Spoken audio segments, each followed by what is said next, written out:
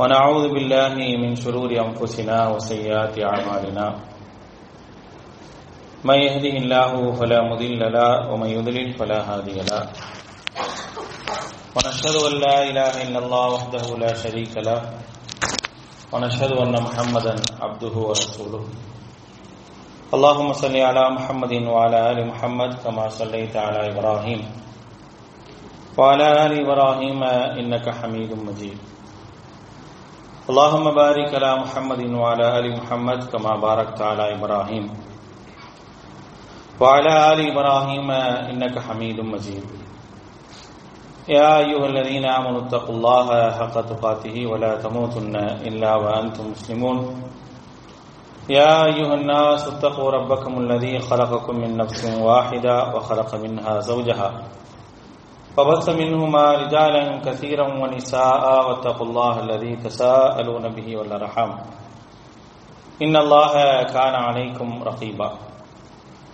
يا أيها الذين آمنوا اتقوا الله وقولوا قولا سديدا يصلح لكم أعمالكم ويغفر لكم ذنوبكم ومن يطع الله ورسوله فقد فاز فوزا عظيما أما بعد فإن أصدق الحديث كتاب الله وخير الهدي هدي محمد صلى الله عليه وسلم وشر الأمور محدثاتها وكل محدثة بدعة وكل بدعة ضلالة وكل ضلالة في النار فقال الله تعالى في القرآن العظيم فأعوذ بالله من الشيطان الرجيم بسم الله الرحمن الرحيم فليحذر الذين يخالفون عن أمره أن تصيبهم فتنة أو يصيبهم عذاب أليم رب اشرح لي صدري ويسر لي أمري واحلل عقدة من لساني يفقهوا قولي அளவற்ற அருளாளனும் நிகரற்ற பேரன்புடையோனுமாகிய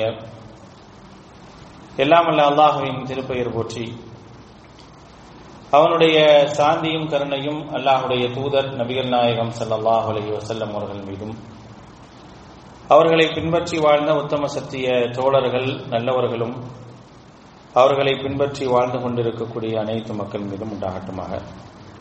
அன்பானவர்களே, அல்லாஹ்வினுடைய மாபெரும் கருணையினால் நாம் எல்லாம் இந்த ஜும்மா தினத்திலே அல்லாஹுடைய வீட்டிலே ஒன்று கூடி இருக்கின்றோம். நமக்கு இந்த வாய்ப்பினை ஏற்படுத்தி தந்த அல்லாஹ்வுக்கு நன்றி அனைத்தையும் உரித்தாக்கியவனாக எனது உரையை ஆரம்பம் செய்கின்றேன்.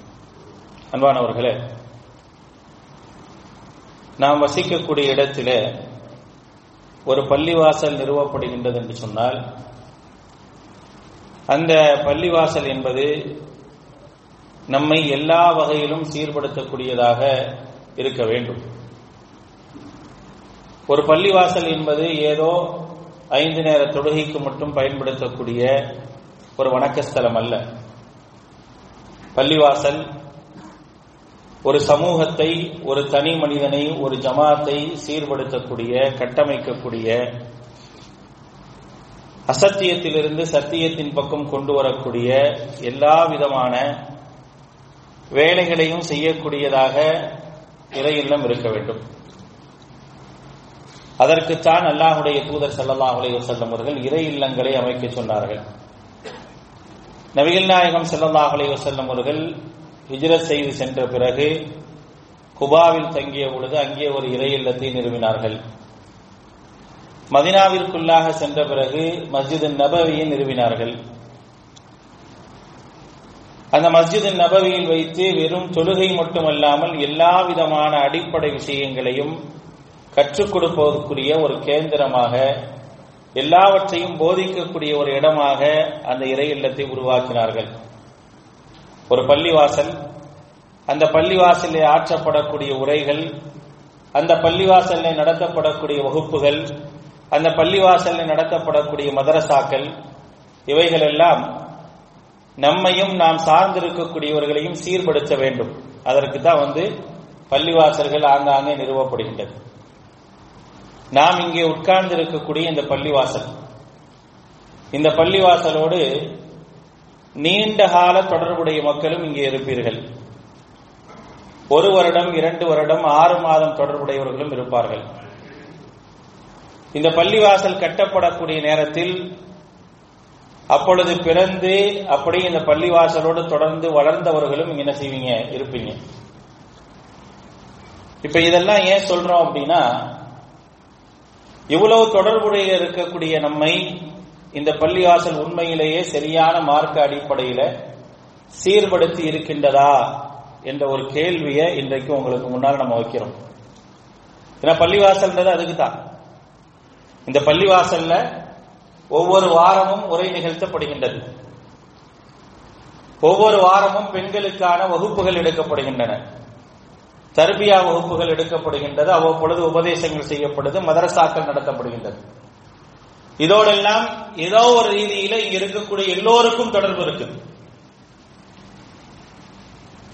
மதரசாவிற்கு பிள்ளைகள் அனுப்பிய பெற்றோர்கள் இருக்கலாம், அல்லது இந்த பள்ளி எந்த ஜமாத்தின் கீழே இருக்கின்றதோ அந்த ஜமாத்தின் கீழே உறுப்பினர்களாக அங்கத்தினர்களாக நீங்கள் இருக்கலாம், அல்லது இந்த ஜமாத்துடைய மஹல்லாவை சார்ந்தவர்களாக இருக்கலாம். இப்படியாக தொடர்பு வைத்திருக்கக்கூடிய நாம் நம்மை இந்த பள்ளிவாசல் சரியான வழியில் சீர்படுத்தி இருக்கின்றதா? ஏன் இந்த கேள்வியை கேட்கிறேன்னா, இந்த பள்ளிவாசலோடு தொடர்புடையவர்கள் நாம் பார்த்த வரையில் எல்லோரும் இல்ல, பெரும்பாலானவர்கள் பிதஅத்துகளில் கலந்து கொள்ளக்கூடியவர்களாக, பிதஅத்துகளை செய்யக்கூடியவர்களாக, வீண் விரயங்களை நடைமுறைப்படுத்தக்கூடியவர்களாக இருக்கிறாங்க. ஆனா பள்ளிவாசலுக்கும் வராங்க, பள்ளியில் தொழுகிறாங்க, ஜும்மாவுடைய உரையை கேட்கின்றார்கள்.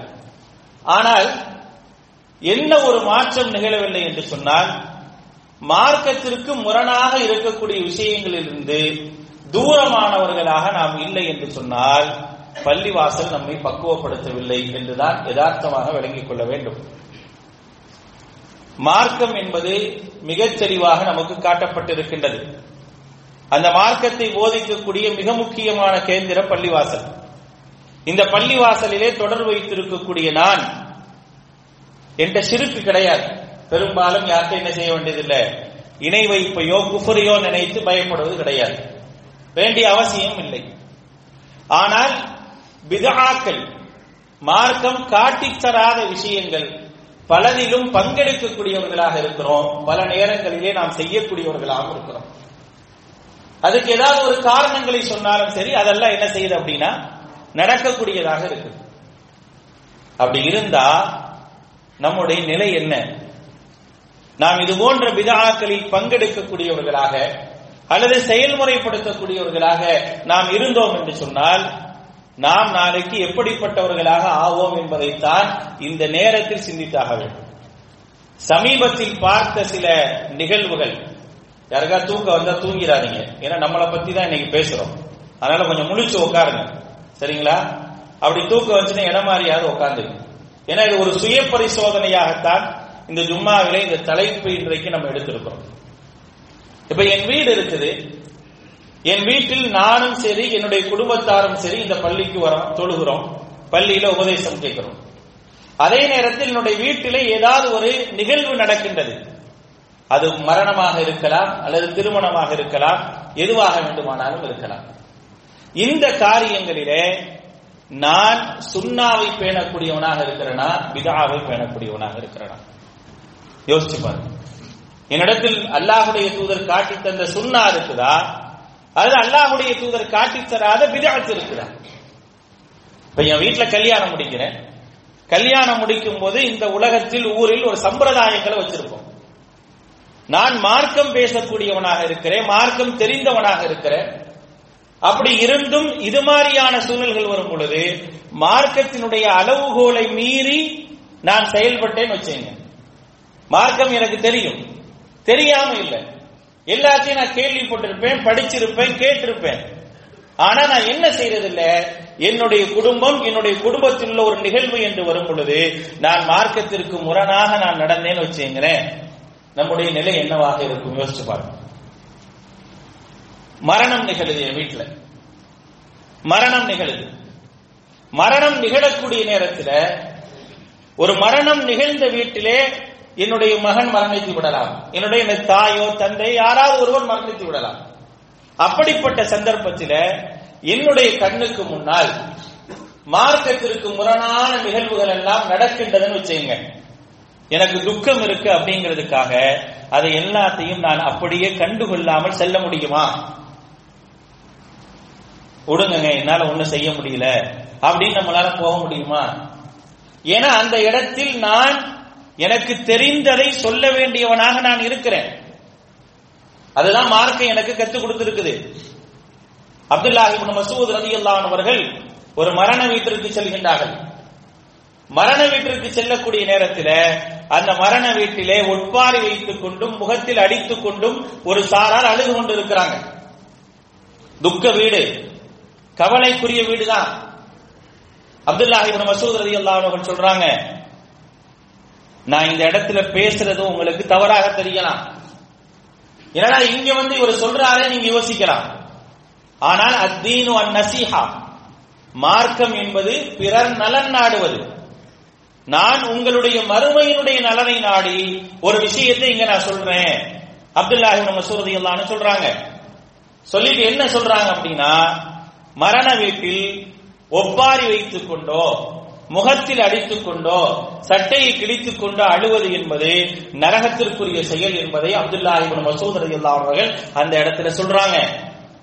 மூன்றாவது நபர் வெளியிலிருந்து வராரு, சொல்றாரு, நான் உரிமைப்பட்டவனாக இருக்கிறேன், என்னுடைய தந்தை மரணித்து விட்டார், அவரை அடக்கம் செய்யும் போதும் அவர் வைக்கப்பட்டிருக்கும் பொழுதும் எல்லா விதமான மார்க்கத்திற்கு முரணான நிகழ்வு நடக்கும் போது நான் கண்டுகொள்ளாமல் இருந்தேனா என்னுடைய நிலை என்ன? அதை தாண்டி அதற்கு அடுத்தடுத்து நடக்கக்கூடிய நிகழ்வுகள், இன்றைக்கு ஒரு திருமணமாக இருந்தாலும் சரி, ஒரு குழந்தை பிறப்பாக இருந்தாலும் சரி, ஒரு மரணமாக இருந்தாலும் சரி, இவை எல்லா இடங்களிலும் பிதஅத்துகள் நடக்கின்றன. அந்த பிதஅத்துகளில் பங்கு கொள்ளக்கூடியவர்களாக நாம் இருக்கிறோம். அந்த பிதஅத்தை அங்கீகரிக்கிறோம். அந்த பிதஅத்தை நினைத்து என்றைக்குமே நான் தௌபா செய்தது கூட கிடையாது.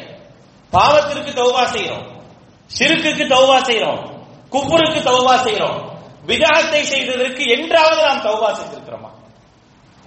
நபிகள் நாயகம் ஸல்லல்லாஹு அலைஹி வஸல்லம் அவர்கள் அன்றாடம் தங்களுடைய உபதேசத்தில் சொல்லுவாங்க, குல்லு முஹ்தஸத்தின் பிதஅ வ குல்லு பிதஅத்தின் ضلاலா வ குல்லு ضلالத்தின் ஃபின்னார். ஏன் அல்லாஹ்வுடைய தூதர் ஒவ்வொரு முறையிலும் சொல்லணும்? தேவையில்லையே. பிதஆவை இவ்வளவு எதிர்க்க வேண்டும் என்ற ஒரு சூழல் இருக்கிறனால தானே அல்லாஹ்வுடைய தூதர் அதை சொல்றாங்க. மார்க்கத்தில் புதிதாக உண்டாக்கப்பட்ட ஒவ்வொன்றும் நூதன அனுஷ்டானங்கள் பிதஅத்துகளாகும். ஒவ்வொரு பிதஅத்தும் வழிகேடாகும். ஒவ்வொரு வழிகேடும் நரகத்தில் கொண்டு போய் சேர்க்கும் என்று சொன்னாங்களே, அப்படிப்பட்ட காரியத்தை நாமே செய்யும் பொழுது, நாமே அதை அங்கீகரிக்கும் பொழுது, என்னுடைய வீட்டிலே திருமணம் நடந்தால் அந்த திருமணத்திற்கான எல்லா விதமான சடங்குகளிலும் நான் பங்கெடுக்கக்கூடியவனாக அல்லது அதை கண்டுகொள்ளாதவனாக இருந்தால் என்னுடைய நிலை என்ன? என்னுடைய உறவுக்காரரோ என்னுடைய ஊருக்காரரோ திருமணம் நடத்துகின்றார் என்பதற்காக நான் எல்லாவற்றையும் மார்க்கத்திற்குரிய எல்லா விதமான கட்டளைகளையும் மீறி அதில் நான் பங்கெடுக்கக்கூடியவனாக இருந்தால் என்னுடைய நிலை என்ன? நான் எப்படி பார்க்கப்படுவேன்? மரணம் நிகழ்ந்து விட்டது, என்னுடைய வீட்டிலே 3ஆம் நாள், 7ஆம் நாள், 10ஆம் நாள், 40ஆம் நாள், அதற்கென்று ஒரு விருந்து, அதற்கென்று ஒரு காரியங்கள் எல்லாவற்றும் நடக்கும் போது நான் மௌனித்து நின்றால் என்ன அர்த்தம்? காசை மட்டும் வாங்கிக்கங்க, என்னை கூப்பிடாதீங்க அப்படின்னு நான் மௌனித்து நின்றால் என்ன அர்த்தம்? இதெல்லாம் நம்மை சார்ந்து இருக்கக்கூடிய மஹல்லா வாசிகளுக்கு மத்தியில் நடக்கக்கூடிய நிகழ்வாகத்தான் இதை உங்களிடத்தில் சொல்லி காட்டுறேன். எத்தனையோ கொள்கையை பேசக்கூடிய நாம் மார்க்கத்திற்கு முரண் என்று தெரிந்தும் பல திருமணங்களிலே பங்கெடுக்கக்கூடியவர்களாக இருக்கிறோம். காரணம், ஊரை சொல்கின்றோம் அல்லது உறவை சொல்கின்றோம். எத்தனையோ மரணங்களிலே பங்கெடுக்கின்றோம். ஒரு மரணத்தை கூட சரியான சுன்னாவின் அடிப்படையில் அடக்கம் செய்வதற்கு நாம் தயாராக இல்லை. தெரிந்தவர்கள் இருப்போம், அவருக்கு தெரியாது, ஆனால் அவரோடு எல்லா விஷயங்களிலும் பழகக்கூடியவருக்கு தெரியும், அவர் கூட சொல்ல மாட்டார்.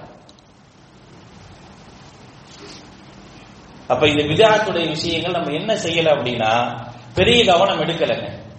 பரவாயில்ல அப்படின்னு சொல்லி என்ன செய்யறோம், அப்படி விட்டுட்டு போறோம். ஆனால் இந்த பிதஅத்துகளை அல்லாஹ்வுடைய தூதர் ஸல்லல்லாஹு அலைஹி வஸல்லம் அவர்களுக்கு பிறகு சஹாபாக்கள் எந்த அளவிற்கு கவனம் செலுத்தி இருக்கிறாங்க அப்படிங்கிறதுக்கு நிறைய உதாரணங்களை பார்க்கிறோம். எவ்வளவு விஷயங்களை அவங்க பேசி இருக்கிறாங்க. பிதஅத்தான விஷயங்களிலே எத்தனை விஷயங்கள் அவங்க பேசி இருக்கிறாங்க அப்படிங்கிறதுக்கு ஏராளமான சான்றுகளையும் ஏராளமான செய்திகளையும் பார்க்கலாம். மார்க்கம் எந்த அளவிற்கு வலியுறுத்துகின்றது தெரியுமா? மார்க்கம் இஸ்லாம் காட்டித் தந்த நடைமுறைக்கு மாற்றமாக நன்மை என்ற பெயரில் எது செய்தாலும் அதையும் அங்கீகரிக்காது. உதாரணத்திற்கு நாம் சொல்வோம், குர்பானி கொடுப்பது நமக்கு அனுமதிக்கப்பட்டிருக்கின்றது. 3 பிராணிகளை குர்பானி கொடுக்கலாம். நான் நினைக்கிறேன் சாப்பிடுறதுக்கு தகுதியான 4வது பிராணியான ஒரு மானையோ அல்லது வேறு எதையோ நான் குர்பானி கொடுக்கலாம் என்று நினைத்து நான் குர்பானி கொடுத்தால் அந்த பொருள் எனக்கு ஹலால். ஆனா அதை குர்பானி கொடுக்கலாமா? அதை அல்லாஹ் ஏத்துக்குவானா? அது பிதஅத்தா இல்லையா? மார்க்கத்திற்கு முரணாக செய்த அந்த விஷயம் ஏற்றுக்கொள்ளப்படுமா மறுக்கப்படுமா? யோசிச்சு பாருங்க. ஏன்னா இந்த மார்க்கம் எப்படிப்பட்டது? அக்மல்து லக்கும் தீனக்கும் அல்லாஹ், உங்களுக்காக நான் இதை பரிபூர்ணப்படுத்தி இருக்கிறேன். பரிபூர்ணப்படுத்தப்பட்ட மார்க்கத்தில் இருந்து கொண்டு நான் அதில்தான் இருக்கின்றேன் என்று தெரிந்து கொண்டும் நாம் அந்த தவறை மீண்டும் மீண்டும் செய்தால் ஒரே ஒரு விஷயம் தான் இங்க சந்தேகம் வருது. இந்த பள்ளிவாசல் உங்களை பக்குவப்படுத்தல. அதுக்கு இந்த பள்ளிவாசலுடைய இமாமையோ அல்லது பொறுப்பாளர்களையோ நாளை அல்லாஹ் தஆலா குற்றம் பிடித்தாலும் ஆச்சரியப்படுறதுக்கு அல்லாஹ் காப்பாற்றும். அப்ப அதான் உண்மை. ஏன்னா நான் ஒரு தவறுன்னு தெரிஞ்சு செய்யறேன் அப்படின்னா அப்ப நாளைக்கு முதல்ல எங்க கேட்போம், உனக்கு மார்க்கத்தை கற்றுக் கொடுத்த இடம் எது? இறை இல்லமா? அந்த இறை இல்லத்திற்கு நீ போயிருக்கிறியா? அங்கே உபதேசம் செய்யப்பட்டதா? அல்லது நீ செய்யக்கூடிய தவறை நினைத்து ஒருவர் உனக்கு சுட்டி காட்டினாரா? சுட்டி காட்டவில்லை என்றால் இந்த பள்ளியினுடைய இமாம் குற்றவாளி, இந்த பள்ளியினுடைய நிர்வாகிகள் குற்றவாளி. இமாமும் நிர்வாகியுமே அதே தவறை செய்தால், இமாமும் பொறுப்பாளர்களும் அதே தவறை செய்தால் அவர்கள் மாபெரும் குற்றவாளிகள். சாதாரணமாக பார்க்க முடியாது. நபிகள் நாயகம் ஸல்லல்லாஹு அலைஹி வஸல்லம் தோழர்கள் நன்மை என்ற பெயரில் செய்த பிதஅத்துகளை கூட எப்படி எச்சரித்திருக்கின்றார்கள் தெரியுமா? நன்மை என்ற பெயரில் செய்த பிதஅத்துகள், நன்மையாக இருக்கலாம் என்ற பெயரில் செய்த பிதஅத்துகளை கூட கடுமையாக எச்சரித்திருக்கின்றார்கள். அதனால் ஏற்படக்கூடிய விளைவுகளை கொண்டு மிகப்பெரிய ஒரு எச்சரிக்கை செய்திருக்கின்றார்கள். ஒரு நிகழ்வை பாருங்கள். அல்லாஹ்வுடைய தூதர் ஸல்லல்லாஹு அலைஹி வஸல்லம் அவர்களுடைய மிக முக்கியமான தோழர் யாரு? அப்துல்லாஹ் இப்னு மஸ்ஊத் রাদিয়াল্লাহு அன்ஹு. அவங்க அடிக்கடி சொல்லுவாங்க, இத்தபிஉ வலா தப்ததிஉ, நீங்கள் குர்ஆன் சுன்னாவை மார்க்கத்தை சரியாக பின்பற்றுங்கள். ஒரு காலம் நீங்க என்ன செஞ்சிராதீங்க, மார்க்கத்தில் புதிய விஷயங்களை தயவு செய்து விடாதீர்கள். எப்பொழுதுமே சொல்லிக்கொண்டே இருப்பாங்க. எல்லா காலமும் அவர்கள் சொல்லக்கூடிய ஒரு விஷயமாக இது இருந்து கொண்டே இருந்திருக்கின்றது. ஒரு நாள் அவர்கள் பள்ளிவாசலுக்கு செல்கின்றார்கள். ஒரு நாள் பள்ளிவாசலுக்கு சென்றால் அங்கே ஒரு நிகழ்வு நடக்கின்றது. மக்கள் கூட்டம் கூட்டமாக உட்கார்ந்து கற்களை கையில் வைத்துக் கொண்டு தொழுகைக்கு நேரம் இருக்கின்றது என்பதற்காக சுபஹானல்லாஹ், அல்ஹம்துலில்லாஹ், அல்லாஹு அக்பர் அப்படிங்கிற மாதிரியான கூட்டம் கூட்டமாக உட்கார்ந்து என்ன செய்யறாங்க? தஸ்பீஹ் செய்து கொண்டிருக்கின்றார்கள். அப்படி தஸ்பீஹ் செய்து கொண்டிருக்கக்கூடிய நேரத்தில் அப்துல்லாஹ் இப்னு மஸ்ஊத் রাদিয়াল্লাহு அன்ஹு வந்து கேட்கிறாங்க, என்ன செய்றீங்க நீங்கள் என்ன செஞ்சுக்கிட்டு இருக்கீங்க இங்க? இல்ல தொழுகைக்கு நேரம் இருக்குது, அதனால நாங்க என்ன செய்யறோம் அப்படின்னா இது மாதிரியான காரியங்களை செய்து கொண்டிருக்கிறோம் அப்படின்னு சொல்றாங்க. இதை யார் சொல்றாங்கன்னா அபூ மூஸா அல்-அஷ்அரி வந்து அப்துல்லாஹ் இப்னு மஸ்ஊத் রাদিয়াল্লাহு அன்ஹுட்ட பள்ளியில் நடக்கக்கூடிய நிகழ்வை சொல்லிட்டு, நீங்க இன்னைக்கு நைட் இருங்க, இன் இஷ்தஃப தராஹு, நீங்கள் இன்றைக்கு இரவு இருந்தால் அதை நீங்கள் பார்க்கலாம். ரஅய்து ஃபில் மஸ்ஜிதி கௌமன் ஹிலகன் ஜுலூசன் யன்தஸிரூன ஸ்-ஸலாத் ஃபி குல்லி ஹல்கத்தின் ரஜுலுன் வ ஃபீ யைதிஹிம் ஹஸன் ஃபயகூலு கப்பிரு மிஅத்தன் ஃபயுகப்பிரூனஹு மிஅத்தன் ஹல்லிலு மிஅத்தன் ஃபயுஹல்லிலூனஹு மிஅத்தன். நல்லது, நம்மள மாதிரி திருமணத்துல மார்க்கம் சொல்லாத விஷயங்களை செய்யல, நம்மள மாதிரி மரணத்துல மார்க்கம் சொல்லாத விஷயங்களை செய்யல, நம்மள மாதிரி வீடு குடி போறதுல மார்க்கத்துல சொல்லாத விஷயத்தை செய்யல, குழந்தை பிறந்து அதற்குடைய சடங்குன்னு செய்யல. செஞ்சதெல்லாம் என்ன? பள்ளிவாசல்ல உட்கார்ந்து இருக்கிறாங்க, தொழுகைக்கு நேரம் இருக்குது. அப்படி இருக்கும் போது நம்ம ஏன் சும்மா உட்கார்ந்து இருப்போன்னு கூட்டம் கூட்டமாக உட்கார்ந்து என்ன செய்யறாங்கன்னா, நீங்க 100 தடவை அல்லாஹ் அக்பர் சொல்லுங்கிறாங்க, கல்ல வச்சுட்டு 100 தடவை அல்லாஹ் அக்பர் அல்லாஹ் அக்பர் அல்லாஹ் அக்பர் எண்ணிட்டு இருக்கிறாங்க. அதே போல அதுக்கப்புறம் அல்ஹம்துலில்லாஹ் சொல்லுங்க, லா இலாஹ இல்லல்லாஹ் சொல்லுங்க. இப்படி செஞ்சிட்டு இருக்கும் பொழுது இதை பார்க்கறாங்க அப்துல்லாஹ் இப்னு மஸ்ஊத் ரலியல்லாஹு அன்ஹு. அபூ மூஸா அல்-அஷ்அரி கேட்கறாங்க, இதை பார்த்து என்ன நினைக்கிறீங்க, இதை பார்த்து நீங்க என்ன நினைக்கிறீங்க அப்படின்னா அவங்களுக்கு கோவம் வந்துட்டு சொல்றாங்க, அஃபலா அமர்தஹும் அன் யஉது சய்யிஆத்திஹிம். அப்துல்லாஹ் இப்னு மஸ்ஊத் ரலியல்லாஹு அன்ஹு சொல்லக்கூடிய வார்த்தையை பாருங்க. அஃபலா அமர்தஹும், அபூ மூஸா அல்-அஷ்அரியே நீங்கள் அவர்களுடைய பாவங்களை எண்ணுவதற்காக அவர்களுக்கு கட்டளையிட்டு இருக்கீங்களான்னு கேட்கிறாங்க. அல்லாஹ் அக்பர். சொன்ன வார்த்தை ஏதாவது தப்பா? அல்லாஹ் அக்பர் தப்பா? லா இலாஹ இல்லல்லாஹ் தப்பா? அல்ஹம்துலில்லாஹ் தப்பா? எதுவுமே தப்பு இல்லை. ஆனால் மார்க்கம் காட்டித்தராததின் அடிப்படையில் அந்த நிகழ்வுகளை நடத்துகின்றார்கள். அப்ப கேட்கிறாங்க, நன்மையை நினைச்சு செய்யறீங்களே, இப்படிப்பட்ட இந்த காரியத்தை நீங்கள் செய்கின்றீர்கள் அல்லவா, இந்த காரியத்தை நீங்கள் அனுமதிக்கிறீர்களா? அபூ மூஸா அல்-அஷ்அரியை பார்த்து அப்துல்லாஹ் இப்னு மஸ்ஊத் ரலியல்லாஹு அன்ஹு கேட்கிறாங்க, அஃபலா அமர்தஹும் அன் யஉது சய்யிஆத்திஹிம், இவர்கள் தீமைகளை எண்ணுவதற்கு நீங்கள் கட்டளையிட்டீர்களா அப்படின்னு சொல்லி என்ன செய்யறாங்க கேட்கிறாங்க. அவர்கள் சுப்ஹானல்லாஹ் அல்ஹம்துலில்லாஹ் எல்லாம் சொல்லலாம், ஆனால் இப்படி ஒரு நடைமுறையை காட்டி தந்தாங்களா? கூட்டம் கூட்டமாக உட்கார்ந்து ஒருவர் சொல்ல மற்றவர் கூற சொன்னாங்களா? தனித்தனியாக உட்கார்ந்துதான் நமக்கு திக்ரு செய்ய சொல்லி கொடுத்திருக்கிறாங்க.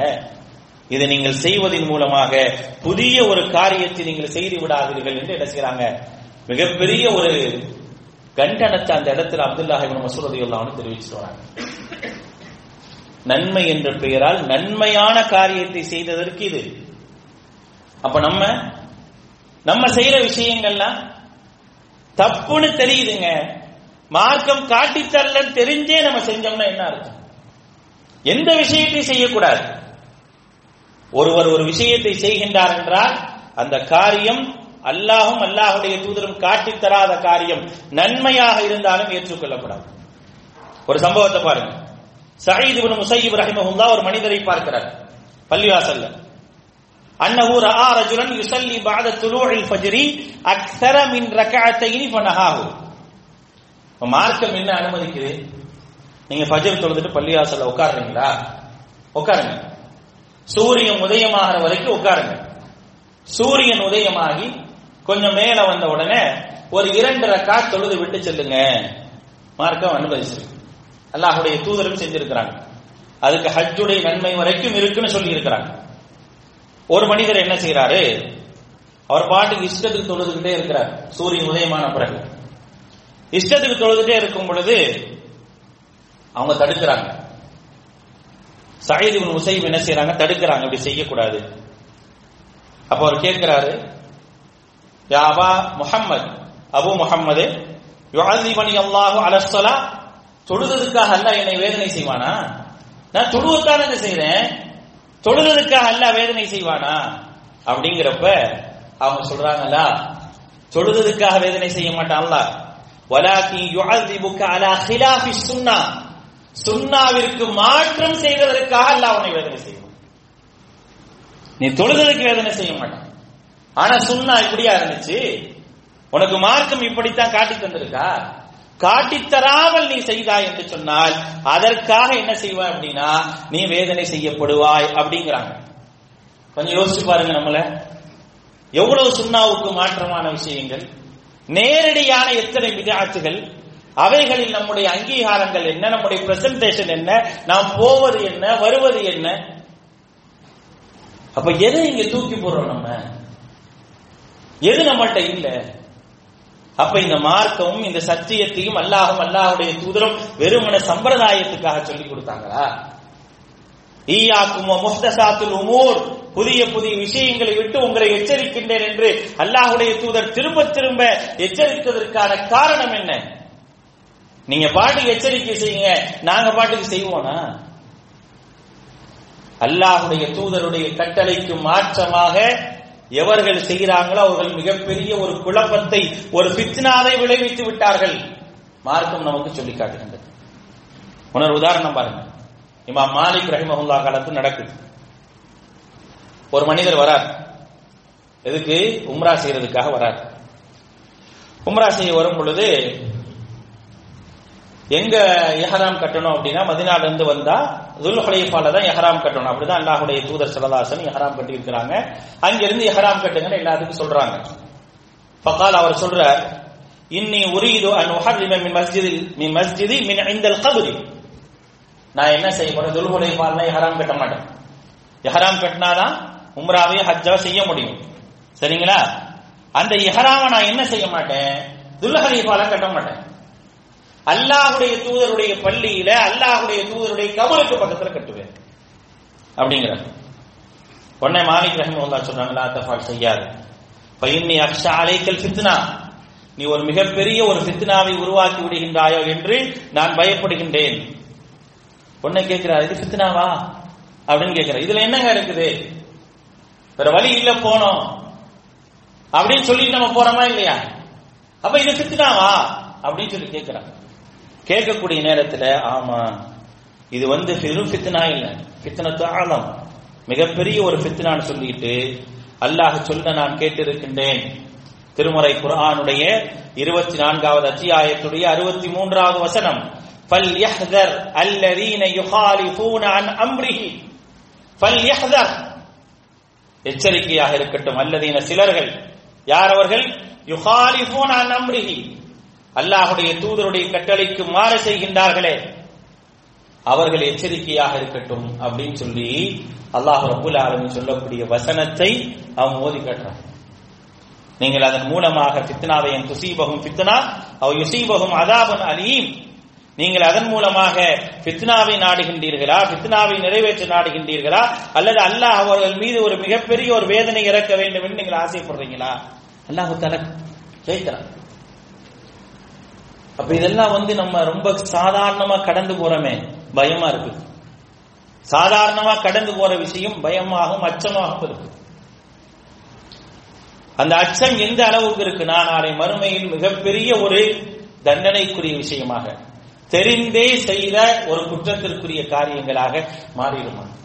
இன்னைக்கு நான் என்னுடைய உறவை பகிர்ந்து கொள்கின்ற மார்க்கத்துக்காக பிரச்சனை இல்லை. அல்லாஹ் நீ மார்க்கத்துக்காக பாய்ச்சிக்கிட்டே ஒன்னும் கேட்க மாட்டான். ஆனால் மார்க்கம் காட்டி தந்ததை என்னுடைய உறவுக்காக விட்டேன் அப்படின்னா கண்டிப்பா அல்லாஹ் கேட்கத்தாங்க செய்வான், கேட்காமல இருக்க மாட்டான். ஆனால் அன்பானவர்களே, ஜமாத்தார்களே, மஹல்லாவாசிகளை, இந்த பள்ளியோடு தொடர்புடையவர்களை கொஞ்சம் யோசிச்சு பாருங்க. நம்மை நாமே பரிசுத்தப்படுத்தி பார்க்க வேண்டும். வஃபி அன்ஃபுஸிக்கும் அஃபலா துப்சிரூன், உங்களை நீங்க பார்க்க மாட்டீங்களா, உங்களுடைய செயல்களை நீங்கள் கண் திறந்து பார்க்க மாட்டீர்களா அப்படிங்கிற அல்லாஹ் தஆலா. அதனால கொஞ்சம் பார்ப்போம், நம்மள்ட்ட என்னென்ன சுன்னாக்கள் இருக்கு, பிதஆத் இருக்கு, மார்க்கத்திற்கு முரணான என்னென்ன செயல்பாடுகளை எல்லாம் நம்ம செய்கிறோம், எதையெல்லாம் அங்கீகரிக்கிறோம், ஏதாவது ஒரு காரணத்தை சொல்லி எதையெல்லாம் அங்கீகரிக்கிறோம் என்பதை பார்த்து தயவு செய்து தவிர்த்து, நாம் தவிர்த்துக் கொள்ளவில்லை என்றால் எல்லோரும் குற்றவாளிகள், எல்லோரும் குற்றவாளிகளாக.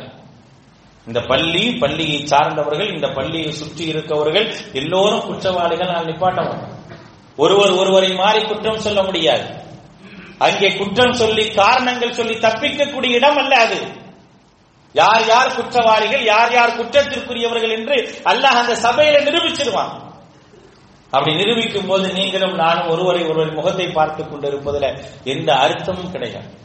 அதனால் அன்பானவர்களே, அல்லாஹ் நமக்காக இந்த மார்க்கத்தை அவன் ஏற்றிருக்கிறான்.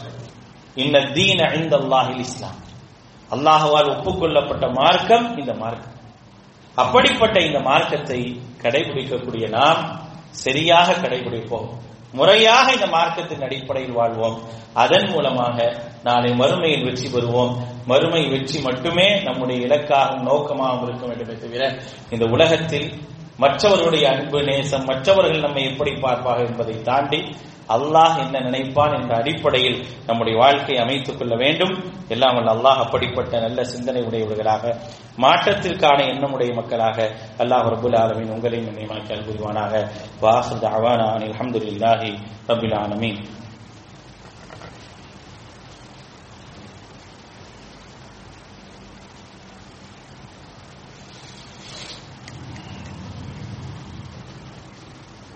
அல்ஹம்துலில்லாஹி ரப்பில் ஆலமீன். வஸ்ஸலாத்து வஸ்ஸலாமு அலா ரசூலில் அமீன் முஹம்மதின் வாலிஹி வஸஹ்பிஹி அஜ்மஈன். அம்மா பஅத்.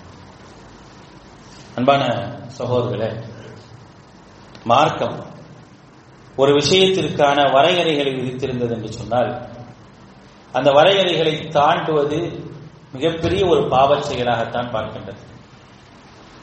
நான் அதை நன்மை என்ற ரீதியில் நான் பார்த்தாலும் சிந்தித்தாலும் மார்க்கம் அப்படி பார்க்கிறதே இல்லை. உதாரணத்திற்கு நாம் ஒது செய்கிறோம்.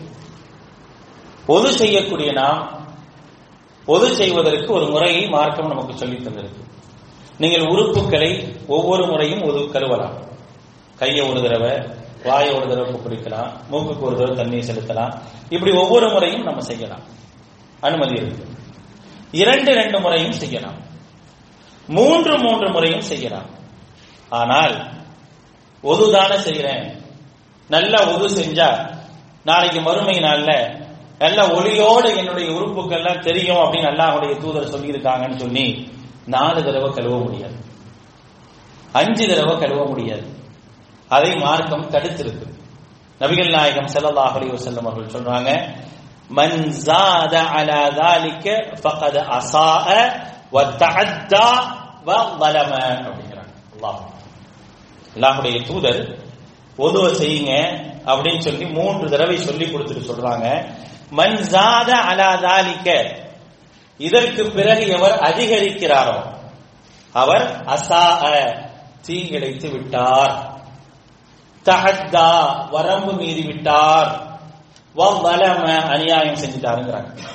புது தானே செய்யறோம், நல்லது தானங்க, தண்ணிக்கு பிரச்சனை இல்லை, தண்ணி இருக்குது, நான் நல்லா கழுவணும்னு நினைக்கிறேன், அது இன்னும் கொஞ்சம் ஒளியா இருக்கும் மின்னணும்னு நினைக்கிறேன், அதுக்காக 4 தடவை கழுவுனா என்ன, 5 தடவை கழுவுனா என்ன? நீ அதிகப்படுத்தினால் நீ பாவம் செஞ்சுட்ட, வரையறையை மீறிட்ட, அநியாயம் செஞ்சுட்டங்கிறாங்க. அப்ப எந்த அளவிற்கு மார்க்கம் அதனுடைய வரையறைகளை நிர்ணயிக்குது அப்படிங்கிறத கொஞ்சம் பார்த்து. ஆனால் இந்த வரையறைகள் என்பது மீறப்படுவதற்கல்ல, கடைபிடிக்கப்படுவதற்கு என்பதை புரிந்து அறிந்து செயல்படக்கூடிய நல்ல மக்களாக எல்லாம் அல்லாஹ் உங்களையும் என்னையும் ஆக்கியல் புரிவானாக. ரப்பனா ஆத்தினா ஃபித் துன்யா ஹஸனா